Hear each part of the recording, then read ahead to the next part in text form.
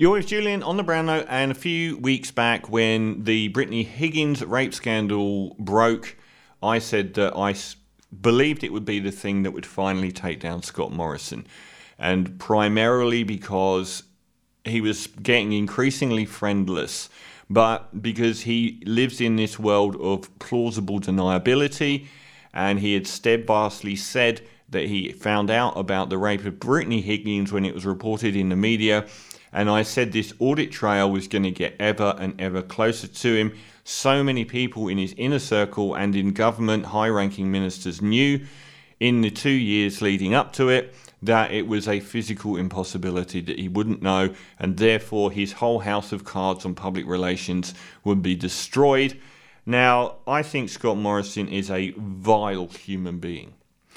His ambition so far exceeds his abilities. He is the worst example to children in Australia of what you can accomplish. He is a man almost singularly without substance. He should have been stopped as the local president of a local Rotary club. And yet here we are. His ruthlessness on refugees rose him to prominence with the right of the party. He stabbed Malcolm Turnbull in the back at exactly the right moment. He'd been hovering and manoeuvring into that position for years. We never expected it and we never saw it coming. And he used the fact that Peter Dutton was such an unlikable character to be taking over from Malcolm Turnbull. He then, chameleon-like, again moved from this super hard right ambassador of doom into the daggy dad we all know and love, who goes to the footy. Massive NRL fan, yet after he had been allegedly sacked from Tourism New Zealand in circumstances that some people say involve fraud, I don't know. Some people do say that, and that's never been clear. He listed on his CV that he was a huge AFL fan and a huge fan of rugby union. Can you name any rugby union fans that would then become massive league fans, or any league fans that would be massive massive union fans? This doesn't happen. He then won the unwinnable election. We since found out by spending several $100 million of taxpayers' money in marginal seats, and because of amazing support from the media who went after Bill Shorten while he was hiding a rape scandal. Now, since then, we've been stuck with his amazing unilateral incompetence and his incredibly bad judgment on a range of issues. We've had the robo-debt scandal explode but not touch him, despite it being under his watch as a treasurer, and despite it costing allegedly 2,000 lives to suicide and $1.2 billion in repayments through being illegal. We lost our biggest trade partner with China, and that's still ongoing because he went into bat for Team Trump, who isn't even president in America anymore. He just lost a massive, pointless battle with Facebook that made everyone look really, really stupid. And an amazing, almost unheralded raft of corruption scandals on everything from sexism to abuse to monetary corruption to misuse of funds, all of which should have taken him down, but his friends in the media have allowed him to thrive. And he's never been held accountable for anything, and he gets up on stage and pretends that his shit doesn't stink. I think he's a coward. He doesn't take responsibility for anything.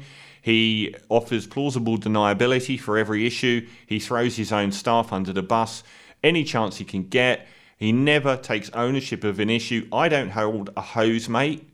It's become his mantra every time an issue rises up, despite being arguably the world's best paid leader, over $550,000 or something. And he refuses point blank to take ownership of any issue. We saw him go to Hawaii during the bushfire last year. That should have killed him off. It didn't. And I think he's a massive liar. I think he does that John Howard thing where he's just not truthful about anything, but issues plausible deniability. So he will act through intermediaries. He will throw people under the bus. And he said that he didn't know about the rape of Brittany Higgins until after the 12th of February and the media stories came out. Despite in April 2019, Fiona Brown his ex-chief of staff and his future high-up member of his team, having an interview with Brittany Higgins and giving Brittany Higgins a brochure about sexual assault. Scotty didn't know still.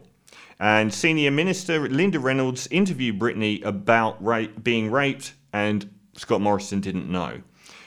Colleagues told the Prime Minister's office at the start of April, on April the 4th, we've seen this in text messages, the Prime Minister's office, his top chiefs of staff, his top members of his office, and he still didn't know. Julian LaBruge in the Prime Minister's office and John Kunkel, two of his top aides, were told, and he didn't know. Around the start of 5 months after, when the story broke in the Canberra Times, Scotty didn't know about this story about a rape in the Liberal Party headquarters in a minister's office. He wasn't aware of this in the Canberra Times, the newspaper that's actually in Canberra. And they even accused Brittany of leaking the story. And 5 months later, anonymous letters were sent about the incident, including to Labour ministers who brought the whole thing up again, and he still didn't know. And Four Corners, ScoMo's top secretary contacted Brittany about the rape, and Scott Morrison still doesn't know, and this is while it's breaking publicly. Peter Dutton, one of his top ministers, was advised about the incident, and still Scott Morrison doesn't know. 7 of his top staff drafted responses to the Brittany Higgins rape allegations over the weekend before it broke, and Scott Morrison didn't know. No one believes this. This is a guy now wandering around saying it was a security breach, and the security guard has come forward fearful for her job, sensing that Scott Morrison is about to throw her under a bus, and said, point to me where there's a security breach. None has happened. Scott Morrison is saying that the alleged rapist was sacked 2 days after the event because of a security breach, yet no security breach exists. And then he stood by Christian Porter and said he believes him and should stay as Attorney General, after Christian Porter was accused of rape.